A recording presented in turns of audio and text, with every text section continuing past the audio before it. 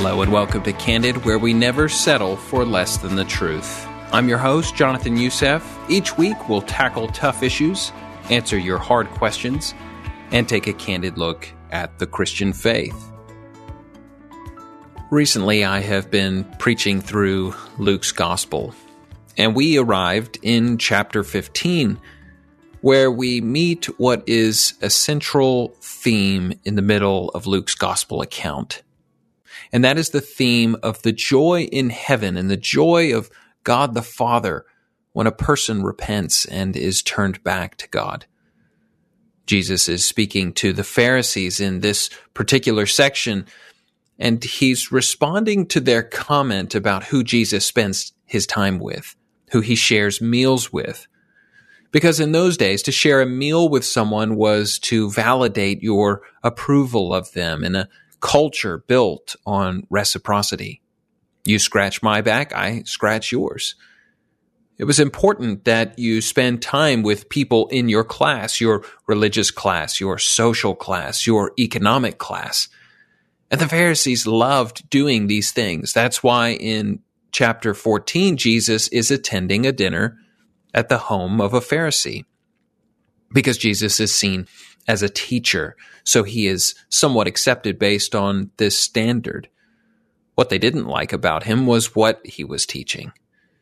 In chapter 14, he tells them parables about how one should not choose the seat of honor or you may be embarrassed. Rather, choose the lowest seat so that you can be praised when you are recognized. Now, that is all metaphorical. Jesus isn't actually giving you social advice on how to bring attention to yourself, though it does sound tempting to be recognized for your humility, but that is false humility and it's prideful. So Jesus must be saying something else. What he is saying is be actually humble. Genuinely do not think more highly of yourself than you ought. As Paul picks up on that theme in Romans chapter 12. He's also showing his own ministry of service to others, not out of prideful recognition, though he deserves it, but the Son of Man came to serve, not to be served. And in that section, Jesus tells the Pharisees, when you give a banquet or a dinner, do not invite your friends or brothers or relatives or rich neighbors, because then you will just be invited back into their homes. And that reciprocity culture continues on. But instead, Jesus says, invite the poor, the crippled, the lame, the blind, and you will be blessed because they cannot repay you. He wants them to have an eternal perspective. Do not look at things from a temporal, immediate perspective, but rather consider what you can do for those who cannot. He then gives another parable about God's invitation to his banquet and those who are invited who represent many of the Jews. And those who are invited who represent many of the Jews turn the invitation down and make excuses and therefore miss out on the kingdom of God, because they are literally turning down Jesus' invitation to accept the gospel. And so the parable goes on to say the poor and the crippled and the blind are invited, and some of them come in, these being the outcasts in Jewish society, the sinners and the tax collectors, the deplorables, the ones you would have nothing to do with in civilized Jewish society. And once again, Jesus turns the world's perspective on its head and shows these deplorables as the ones who will inherit eternal life and the kingdom of God because they were humble enough to admit their sinfulness, the very thing that the law proclaimed and that the prophets testified to. And so it is they and not the self-righteous Jewish leaders who God accepts. And then the parable goes on to describe the church age when the foreigners and the strangers are too invited and brought into the kingdom.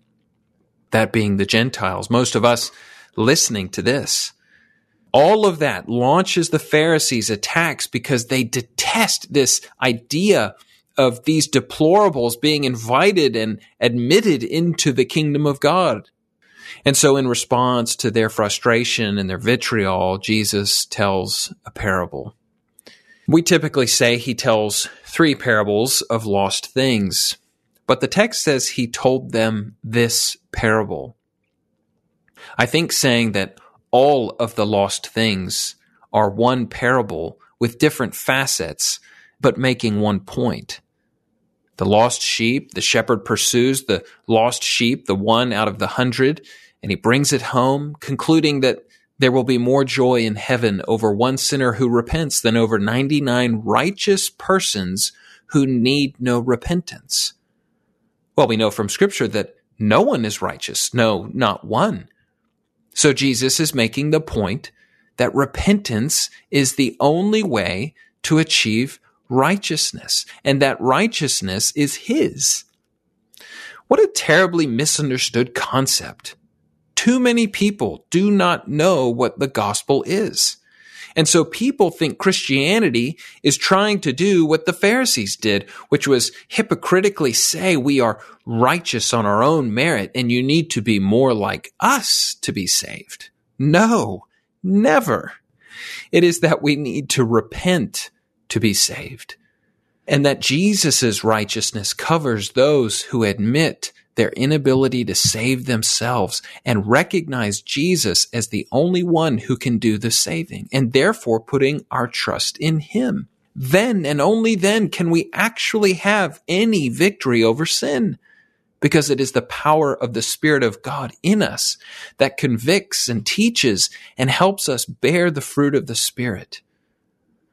Then after Jesus doubles down on his lesson by using the story of the lost coin and the diligence with which the lost coin is searched for, Jesus begins the story of the lost sons, or the story of the gracious Father. And for this week and the next 2 weeks, we're going to look at the 3 characters from this particular story that Jesus tells. This week, we are going to start with the Father in the story that Jesus tells in Luke chapter 15 in the parable of lost things. And I'm going to start by reading the parable of the prodigal son. And he said, "There was a man who had 2 sons, and the younger of them said to his father, 'Father, give me the share of property that is coming to me.' And he divided his property between them. Not many days later, the younger son gathered all he had and took a journey into a far country. And there he squandered his property in reckless living. And when he had spent everything, a severe famine arose in that country, and he began to be in need. So he went and hired himself out to one of the citizens of that country, who sent him into his fields to feed pigs. And he was longing to be fed with the pods that the pigs ate, and no one gave him anything. But when he came to himself, he said, 'How many of my father's hired servants have more than enough bread, but I perish here with hunger? I will rise and go to my father, and I will say to him, Father, I have sinned against heaven and before you. I am no longer worthy to be called your son. Treat me as one of your hired servants.' And he arose and came to his father. But while he was still a long way off, his father saw him and felt compassion and ran and embraced him and kissed him. And the son said to him, Father, I have sinned against heaven and before you. I am no longer worthy to be called your son. But the father said to his servants, Bring quickly the best robe and put it on him, and put a ring on his hand, shoes on his feet, and bring the fattened calf and kill it. Let us eat and celebrate, for this my son was dead and is alive again. He was lost and is found. And they began to celebrate. Now his older son was in the field, and as he came and drew near to the house, he heard music and dancing, and he called one of the servants and asked what these things meant. And he said to him, Your brother has come home, and your father has killed the fattened calf because he has received him back safe and sound. But he was angry and refused to go in. His father came out and entreated him, but he answered his father, Look, these many years I have served you, and I never disobeyed your command. Yet you never gave me a young goat that I might celebrate with my friends. But when this son of yours came, who has devoured your property with prostitutes, you killed the fattened calf for him." And he said to him, "Son, you are always with me, and all that is mine is yours." It was fitting to celebrate and be glad, for this your brother was dead and is alive. He was lost and is found. As we discussed the statistics last week of the troubles that statistically are higher for people who grow up without a father, and how that is a reflection of how you can understand God. What you think of God and his character is vital, because who you are and the way you live reflects a lot of who you think God is and what kind of character you think he has. If we view God as a type of Santa Claus, then we will probably live our life accordingly. The person who thinks God is waiting for you to mess up so he can punish you will live their actions out accordingly. The person who has no faith in God will probably act accordingly.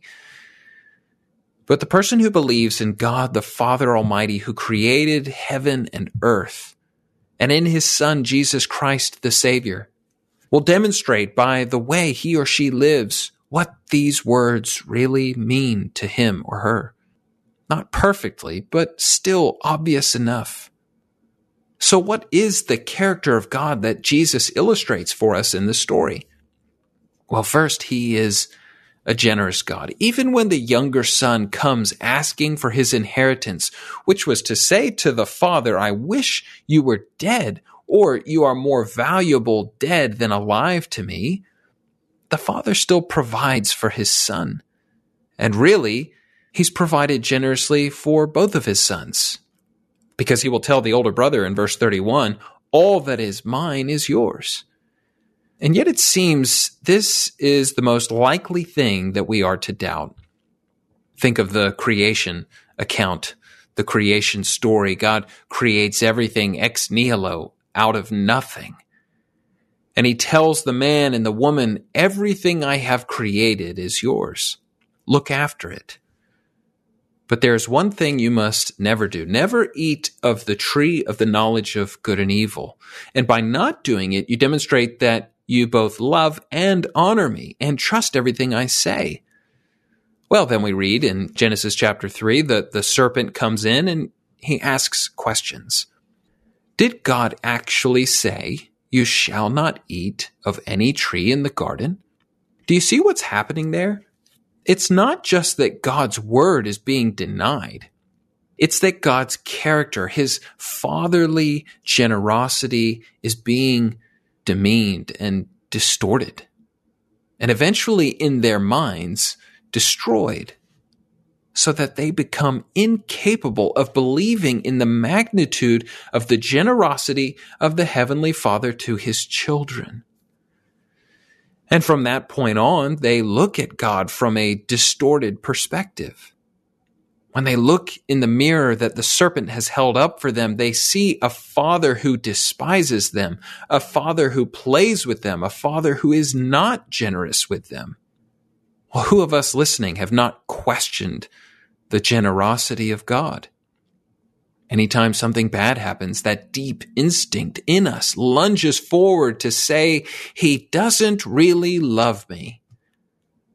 If the parable tells us anything, it tells us how generously God provides. Then the parable shows us the grace of God. And especially when this boy returns from the pig pen to his father. The boy has memorized the speech that he will give. "Father, I have sinned against heaven and before you. I am no longer worthy to be called your son. Treat me as one of your hired servants."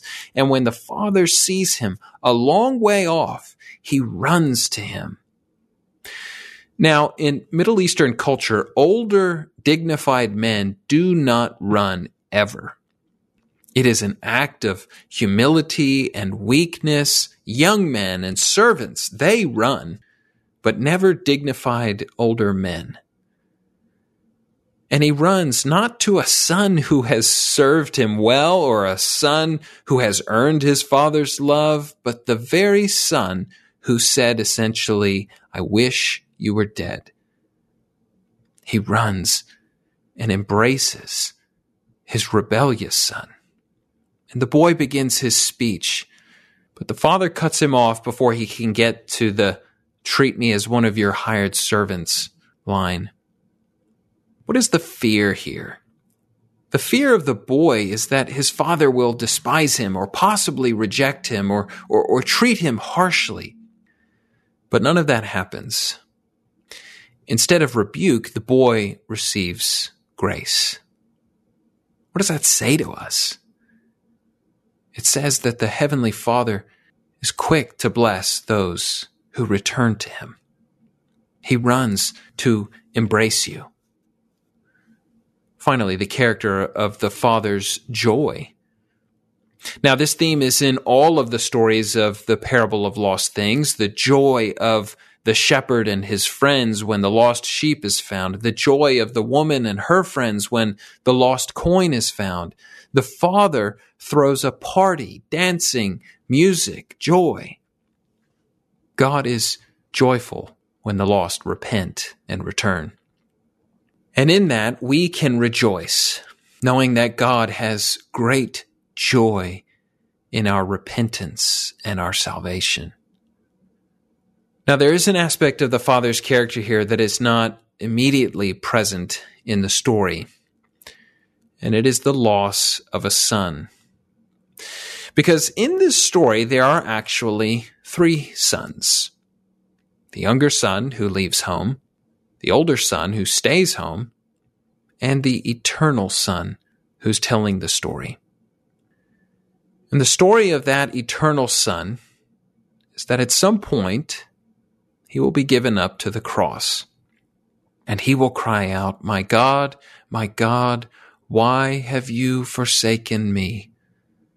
A sense that he has lost his father, and the father will face separation from the son. Deep pain. Because you see, it is the story taking place outside of the story in Luke 15 that makes the story in Luke 15 possible and glorious.